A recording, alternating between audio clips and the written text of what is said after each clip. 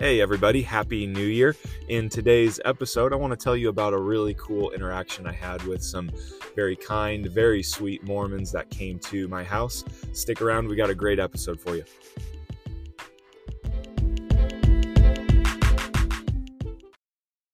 Well, welcome everybody. Glad to have you here joining us on this episode of the Chad Blackman podcast. Hey, if this is your first time here, I just wanted to say thank you for checking this out, and I pray that this blesses you. This podcast is all about trying to help you know, love, and defend the word. It was about late August, maybe early September. I remember we were starting to get close to fall, but it was still really, really hot out. I was out in my front yard working. I was cutting the grass and cleaning some things up, and I remember I had my blower out and was kind of cleaning off the driveway. Was just starting to wrap up, and around the corner came these two very nicely dressed young men. They clearly looked like they were Mormon missionaries. They had their name tags, and they weren't on bicycles. They were actually walking on foot, but they walked by. I didn't get a chance to engage them, and as they kind of went through our little cul-de-sac, our little cove, and started making their way back out, I actually did get the chance to start talking with them. I turned the blower off and just sort of waved and said hi to them and asked them how they were doing, and they kind of came over and got closer, and we started talking, and I was asking them about how their mission's going, where they're from, and we got to have a really cool conversation about who is Jesus. And the conversation ended in a real positive note. It was really cool how respectful and friendly, and they certainly had their pushback and I had my pushback, but it was really done in like an air of respect and civility, and I really enjoyed the conversation. And as they left, it got me thinking. I wonder how many times Christians have had a similar encounter where maybe it was a Mormon, maybe it was a Jehovah's Witness, maybe there's a Mormon that you work with, but you bump into these very kind, very sweet people, and maybe you're left wondering, I don't know what to say. How do I talk to people from the LDS faith? How do I engage with them? And so that got my wheels spinning, and I wanted to record a episode today trying to address two major questions. And the two questions that I have on the table, I want to try to solve for us today. The first question, are Mormons Christians in the sense of like, are they Orthodox Christians? Could we put Mormons in the same category as like a Baptist, as like a Lutheran, as a Catholic? Can we put them under that umbrella? The second question is, what do we do when they come to our house? How do we engage them? What are some of the focuses that we need to really drill down on when these very kind people come to our house? So that's what's on the table. Let's go one at a time here. The first question, are Mormons Christians? Well, in a simple answer, it's no. Like in an orthodox sense, they are not considered Christians. And here's what I mean by that. C.S. Lewis he coined the term mere Christianity. And what he meant by mere Christianity was some of the doctrinal, theological beliefs that all Christians hold. Whether you are Protestant, whether you are Catholic, whether you are Orthodox, Eastern Orthodox, Russian Orthodox, Greek Orthodox, we certainly have our differences, but there are certain theological like bedrock, foundation level beliefs that we all share. We're all going to share belief in a triune, eternal creator God. We are all going to share the belief that salvation has been accomplished through the person and work of Jesus Christ on the cross. We're all going to believe in the authority and the sufficiency of the scriptures. There are certain like doctrinal statements and really like foundational level beliefs we all hold. And as you start to examine Mormonism, you'll see that, or I guess LDS is probably a more appropriate term. As you start to examine their faith and their theological beliefs, you'll find it's a very sharp departure from Orthodox Christianity. Now, here's where things get a little bit tricky. the LDS faith uses a lot of the same language that we as Christians use. They're going to use a lot of the same phrases, things like God the Father, Jesus the Son of God, the Holy Spirit. They're going to use a lot of these similar terms. The problem is the meaning that they have attached to those terms is very different than the meaning we have attached to those terms. And I'll get to those in just a little bit. One of the strengths, I would say, of the LDS faith, we could say that their orthodoxy is off, like their theological beliefs are off, but their orthopraxy, their lifestyle, their practice is very, very admirable. The Mormon faith puts a high premium on family, high premium on community, on living moral lives. I think there's a lot of wisdom in the LDS church really calling young people to a standard of responsibility, to take on a mantle of responsibility and go on mission, serve in their church, start families. There is a lot of wisdom in that. So one of the hard things about kind of thinking through our Mormons Christians is that, well, man, their lifestyles really are beautiful in many senses. Like they have a lot of beautiful behaviors, practices, and kind of day-to-day lifestyle that's quite admirable, that in honestly a lot of ways Christians don't have. But the truth is that we need to have not just the right practices, we need to have the right theological truth. Jesus explained that his true followers will worship in spirit and truth. That's really important. We need to know what is true about God. We need to worship what is true about him. And we need to have the right behaviors, the right actions, the right lifestyle that comes with that. So we need to kind of fuse those two together. It seems like a lot of Christians have the right orthodoxy and not the right orthopraxy. Mormons, on the other hand, you could say have the right orthopraxy, but not the right orthodoxy. We need both. We need the right orthodoxy, we need the right orthopraxy. We got to have these two together. So I want to highlight just a couple of the differences that the LDS faith has from Orthodox Christianity. You might be surprised just how many and like how serious these differences are. We're not talking about differences like in baptism or differences in the Lord's Supper and how we take communion, or differences in church government. Like these differences are major, very, very major. The LDS faith fundamentally has a different view and source of divine revelation. Orthodox Christianity holds to the Word of God. We hold to the Bible as the divine source of revelation and inspiration.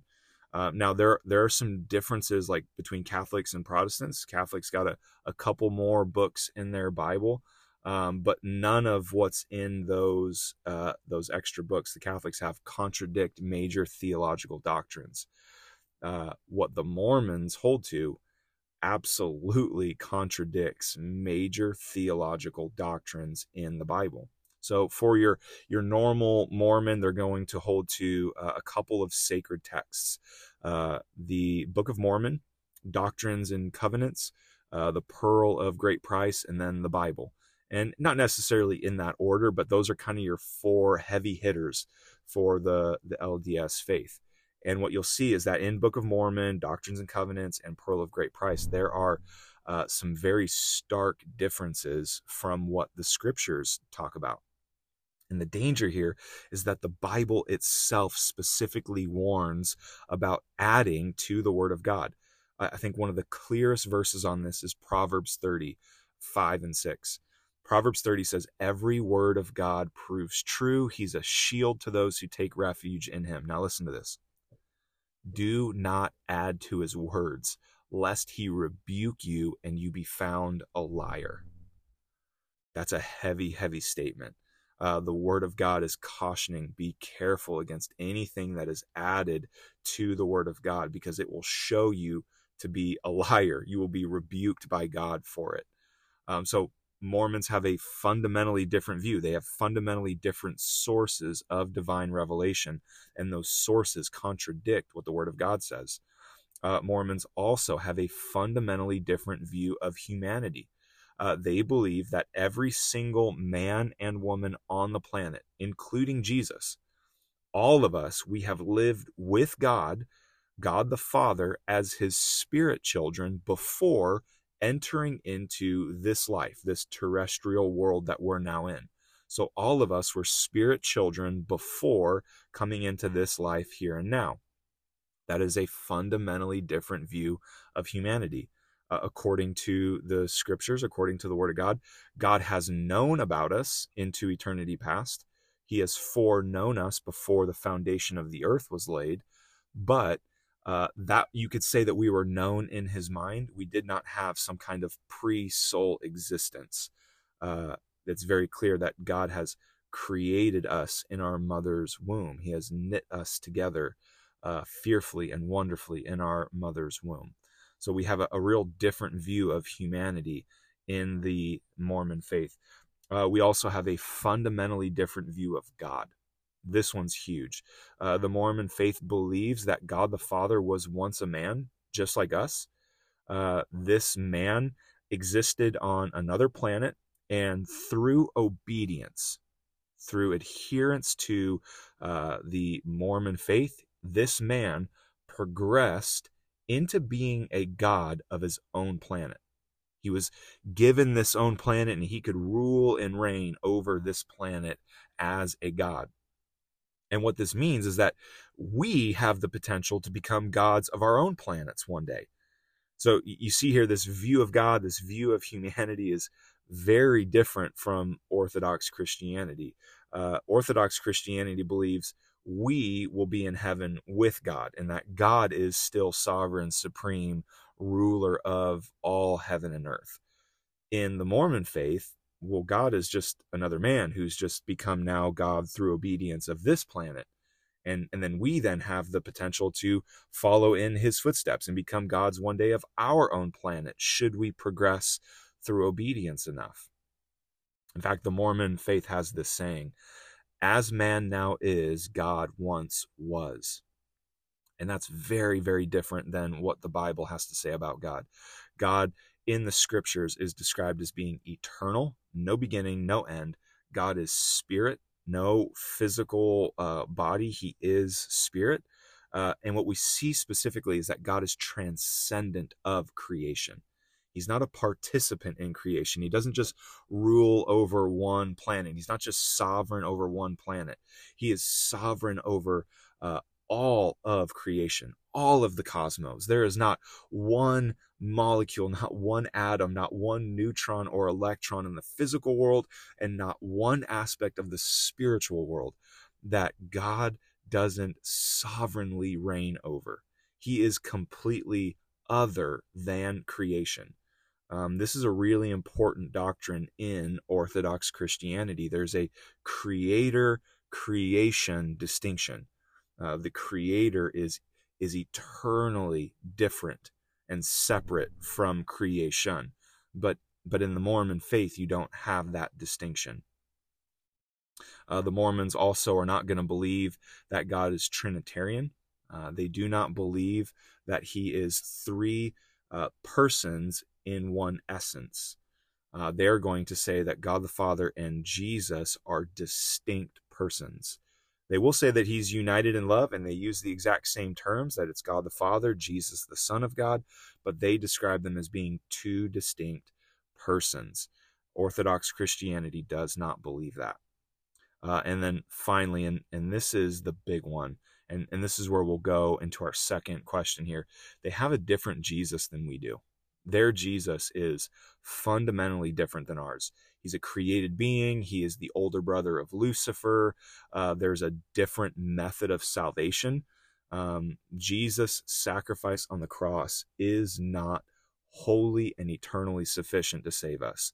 According to their own scriptures, 2 Nephi 25:23, this text says, we know that it is by grace we are saved after all we can do. So their theology is teaching we have to strive and do everything that we can do. Then we are saved by grace. That is fundamentally different than what the scriptures say. Ephesians chapter 2 says it is by grace you have been saved through faith. This is not of your own works, so that no one can boast. This is the free gift of God. So we see two massively different gospels here. One on the Mormon side is you have to work as hard as humanly possible, then you will be saved by grace. On the other side, the scriptures are saying, no, you'll never be good enough. I, Christ, was good enough for you. Put your faith in my perfect, complete work on the cross, and all your sin will be wiped clean. And by my indwelling spirit, I will now empower you to grow in righteousness.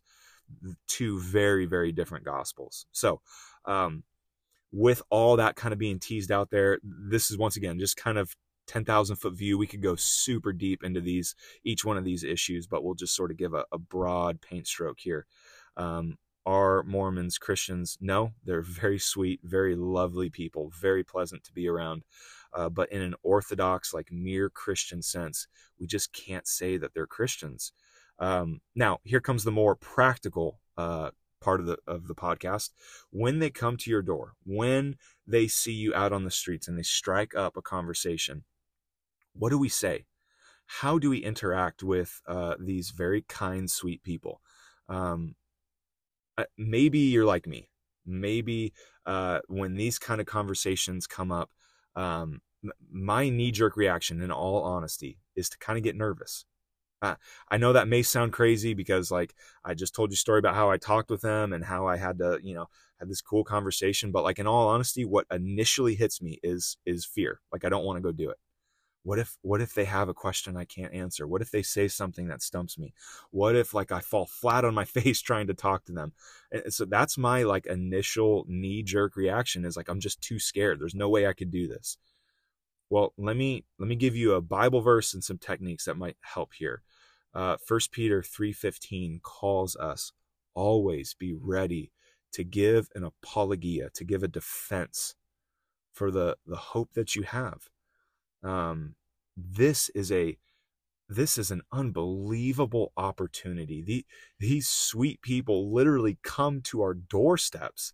They come to us.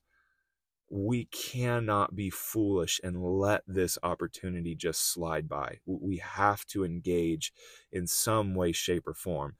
And if you feel a little bit nervous like me, here's a little trick that I've learned that kind of helps me settle down before you get into the heavy questions, okay? What I love to do, and I did it with these two guys that walked down my sidewalk, I just take a little bit of time to get to know them, because it kind of like settles my heart down a little bit. I sort of get the butterflies out, and I just love to ask questions about them. So, man, tell me where you're from. Where are you from? Where have you been so far on your mission? How long have you been on your mission? Where are you hoping to go on your mission? Like, this is such a great diffusing tactic because it shows that you're interested in them. And I would recommend, like, genuinely be interested. People can smell if you're being fake.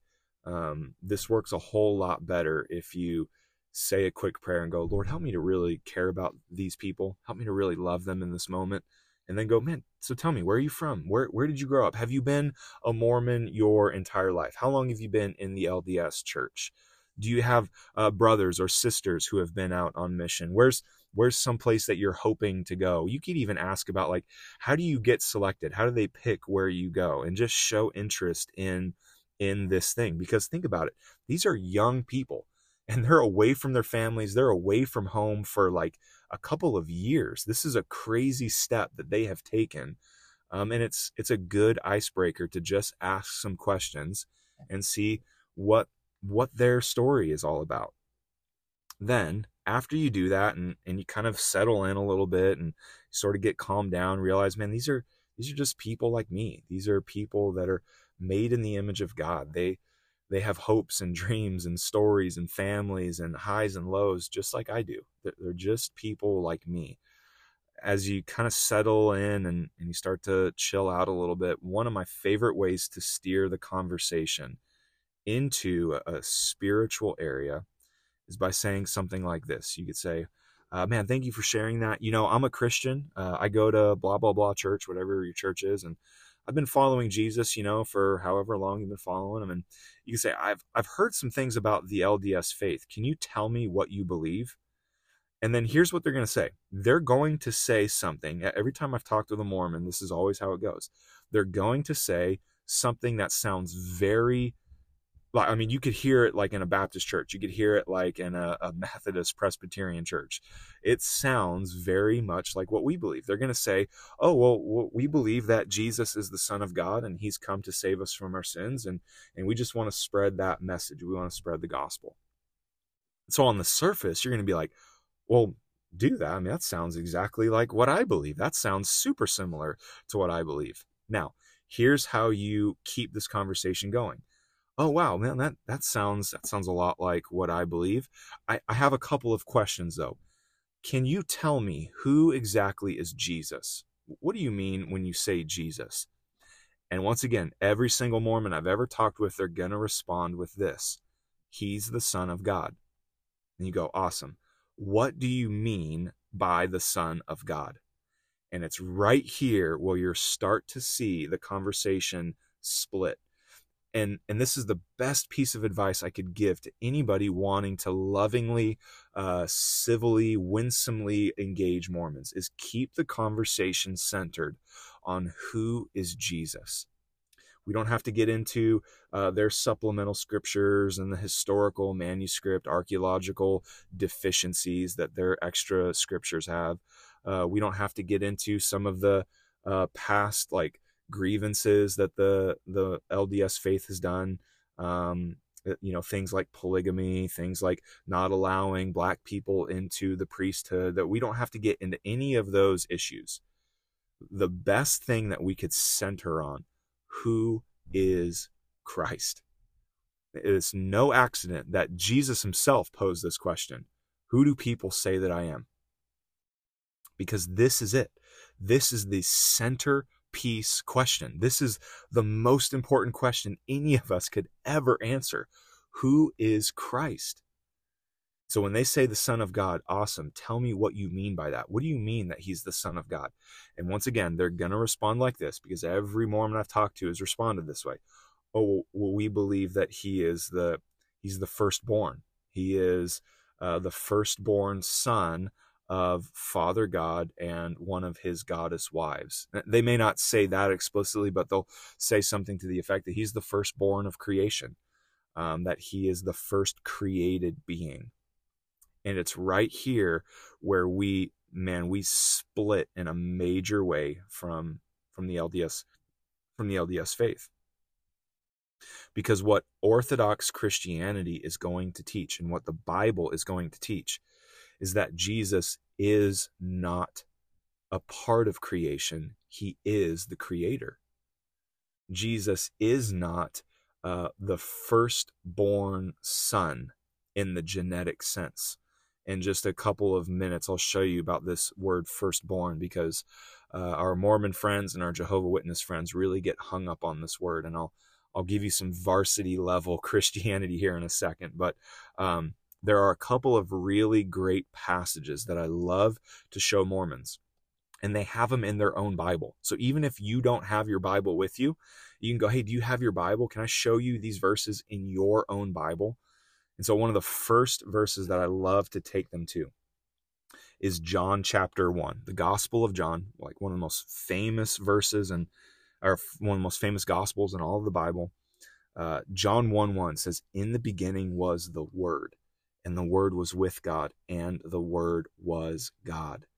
He was in the beginning with God. All things were made through him, and without him was not anything made that was made. In him was life, and the life was the light of men. So right out of the gates, John here is echoing Genesis.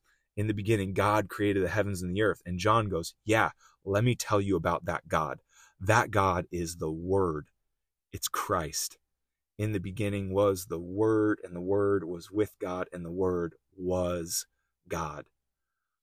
He created all things. Now, here's the problem. If he's a part of creation, then he can't be the one that's created all things, because he himself is created. The text is saying here, he is the creator. He is the one that we're reading about in Genesis. He's the one speaking everything into existence. Sometimes Mormons and definitely Jehovah's Witnesses will love to say, well, Jesus himself never claimed to be God. You'll also hear Muslims. They love to make this claim as well. And so I always love to go from John 1 over to John chapter 8, because in John chapter 8, there is an amazing statement. John 8:58, it kind of rhymes. That's how I remember it. 8:58, it's a good way to remember it. Jesus said to them, so context here, he's in the temple.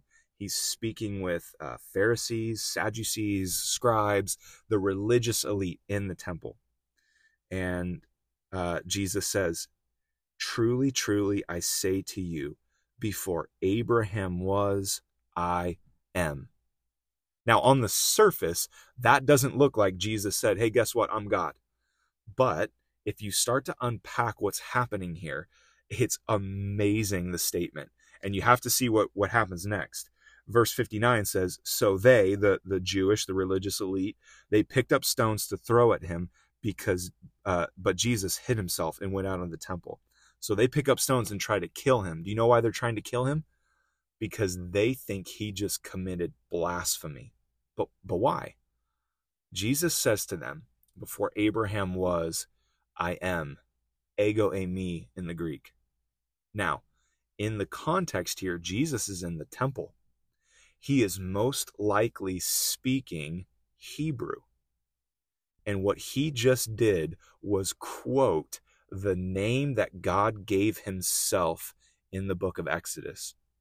When God tells Moses to go back to the Israelites in Egypt and free them, he says, well, what do I call you? They're going to ask me what your name is. And God tells Moses, tell them, I am has sent you. Tell them, I am has sent you. In the Hebrew, this is where we get the word like Yahweh or Jehovah. Right? They're very similar words. It's kind of hard to put them into English, but we say Jehovah has sent you, or Yahweh has sent you. This is like the name of God. And so Jesus here takes one of the biggest patriarchs, like one of the biggest top dogs of the Jewish faith, and says, before Abraham was, Jehovah, Yahweh. Before your father existed, I am Jehovah. And they pick up stones because they knew what he just said. They pick up stones to kill him because they're like, how could you call yourself that? You just took the name of God onto yourself. So make no mistake, Jesus very much so takes on the name of God for himself. And if John 8 doesn't do it, Colossians chapter 1 is just an unbelievably high, beautiful view of who Christ is. Colossians 1:15 says this: Jesus is the image of the invisible God, the firstborn of all creation. There's firstborn. See, we're going to talk about that in a second. For by him all things were created, in heaven and on earth, visible and invisible, whether thrones or dominions or rulers or authorities, all things were created through him and for him. And he is before all things, and in him all things hold together. He is the head of the body, the church. He is the beginning, the firstborn from the dead, that in everything he might be preeminent. Verse 19 is crazy. Watch this. For in him all the fullness of God was pleased to dwell. I love that verse because there's a redundancy. All of the fullness. So everything of the everything, all of the fullness of the fullness of God was pleased to dwell in man. Now, here's why this is so important. If all the fullness of God is dwelling bodily in Christ, what that means is that Christ must be eternal. If he has all the fullness of God, one of the main attributes that we see about God is that he is eternal. So you can't have all the fullness of God and yet then claim that Jesus is created, because the creator is eternally separate from the creation. And yet this passage here is saying, no, no, no. Every attribute, every aspect of God is in Christ. He is not created. He's the creator. He is not a finite being. He is eternal. Now, in Colossians, we see this word firstborn. Firstborn, we see it twice. What is it in the Greek? Prototokos in the Greek. What it refers to is someone who gets like the inheritance. Prototokos can refer to a genetic birth, like it can refer to the very first birth. But this is something that you got to really be on your guard with when it comes to Jehovah's Witnesses and Mormons. They're both going to use this. They'll point to Colossians 1 and say, look, see, he's the firstborn. See, he is the first one that was created in creation. And then they'll say, he's just then the one that creates everything else. But that's not what's being said here. Let me try to show you. I'm going to put you on some varsity level Christianity here. We're going to level your game up. If you ever hear this get thrown your way, what you need to do, remember this psalm, Psalm 89. Psalm 89 is where you need to go. And what you'll find is that Psalm 89 is all about King David.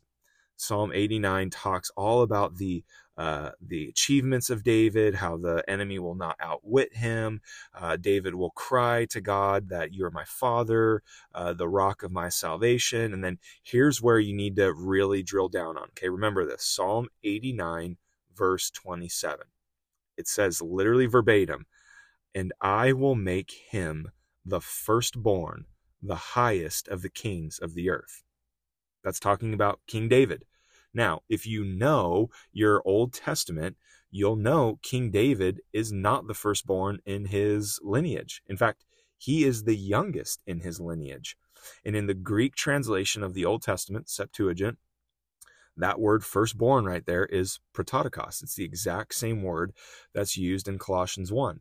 So when we have firstborn being talked about, it's not referring to a genetic birth. It's referring in the same sense that it referred to King David. You're the one that my favor will rest on. You're the one that the promise will come through. You're the one who will receive the inheritance that I'm giving to you.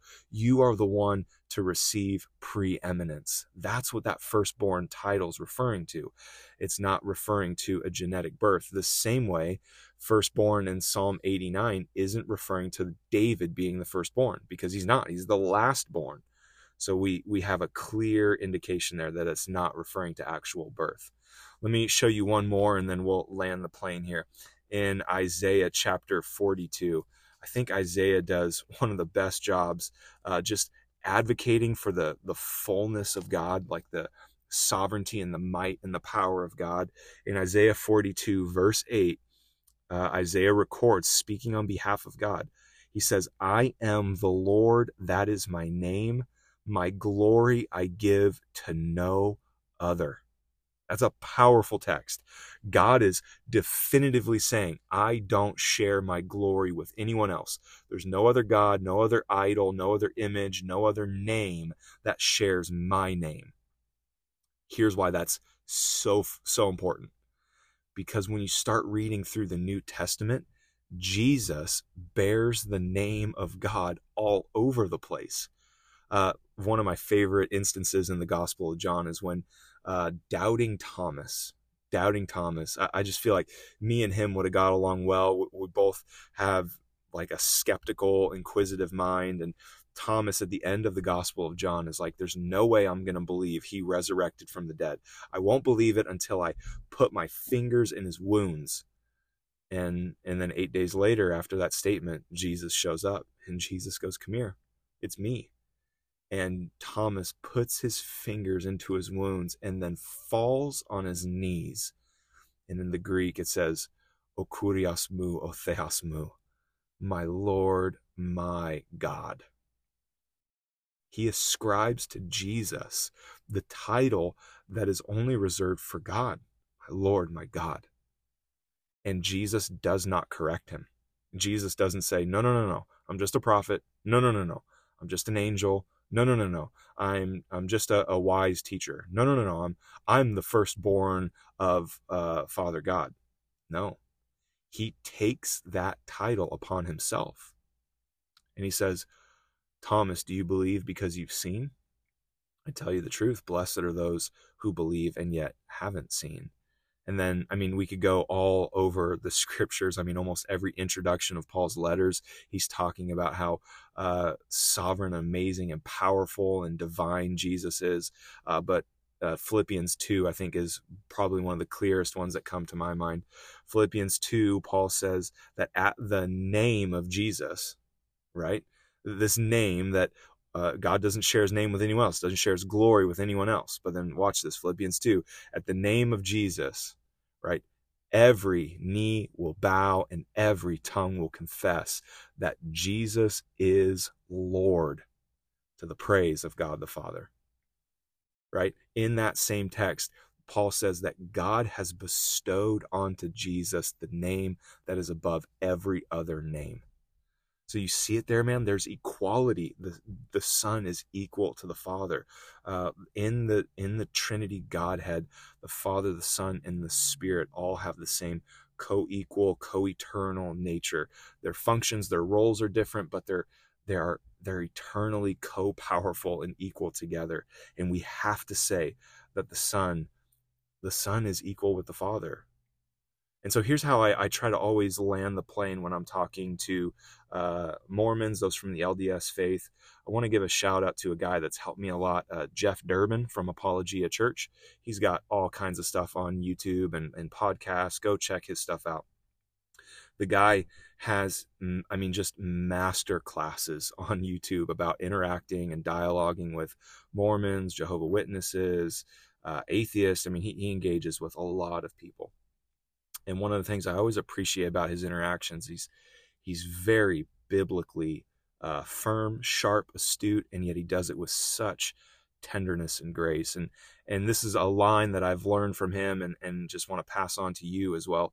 He always ends his interactions in kind of a similar way. He'll say things like this.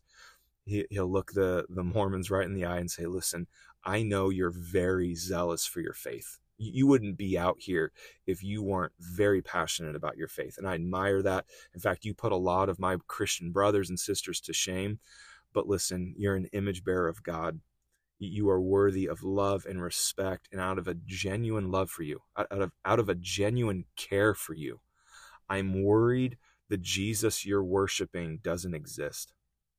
The Jesus that the Mormon theological system is preaching about is vastly different than the one that the Bible preaches about. And I'm worried that you're worshiping a Jesus that can't save you, a Jesus that isn't real, a Jesus that was a figment of Joseph Smith's imagination. I want to call you to put your hope and put that same zeal and put that same passion into the Jesus of the Scriptures, the one who is fully God, the one who is and was and is to come, the one that before Abraham was, I am. I want you to follow that Jesus, because that Jesus has the power to forgive your sins. That Jesus has the power to give you new life. And I want to cheer you on to go look at the Scriptures, reinvestigate what the Bible has to say about Jesus. And I think you'll find that what Mormonism says is very different than what the Scriptures have to say about Jesus.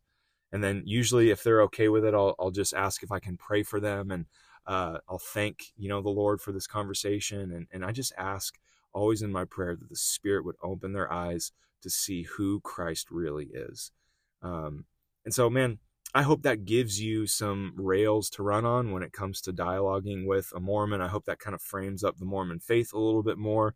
And I hope that it gives you maybe some courage when they knock on your door, to lovingly and in a respectful way talk with them and engage with them. Because if what we believe is really true, then man, one of the most loving things we could do is have the courage to tell them who really is Jesus. So thank you for listening. I hope you all have a great rest of your day, and I'll plan on seeing you on the next podcast. Thank you.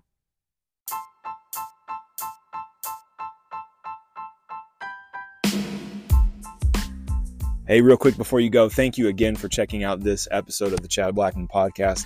If you could do me a solid and like this, share it, rate it, do whatever you can do on the platform you're listening to help this get to more people, I would greatly appreciate it.